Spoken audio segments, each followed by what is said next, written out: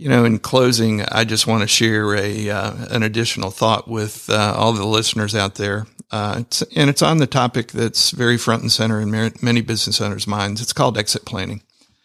Every business owner has a big dream to sell their business one day and see it continue on successfully. Many of us have our head down, just running our business. We refuse to confront that the day is coming when we will either close our business, sell it to employees or family, or sell it to an investor. No planning takes place. Getting a business ready for a sale is a little like getting a house ready for sale. You want to maximize the value of your home, so you spend some time and money updating the kitchen, the bathrooms, put a fresh coat of paint on the walls, clean the carpets. You want as much value to transfer from seller to buyer as possible. Same thing is true in a business. There are really 4 main components to preparing a business to sell for maximum value. First, you really have to build transferable value. That's getting management agreements with key people with compensation that ties them to the organization for a period of time after the sale.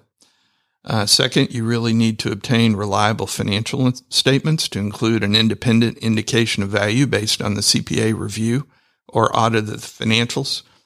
Third, outlining how the company achieves revenue goals and results, increases profit margins, manages the business, and how the company differentiates itself from competitors is critical. And then finally, creating a growth plan for the next 3 to 5 years and how that growth can be achieved. To learn more about what's involved in executing each of these steps, visit our website at theprofitabilitycoach.net.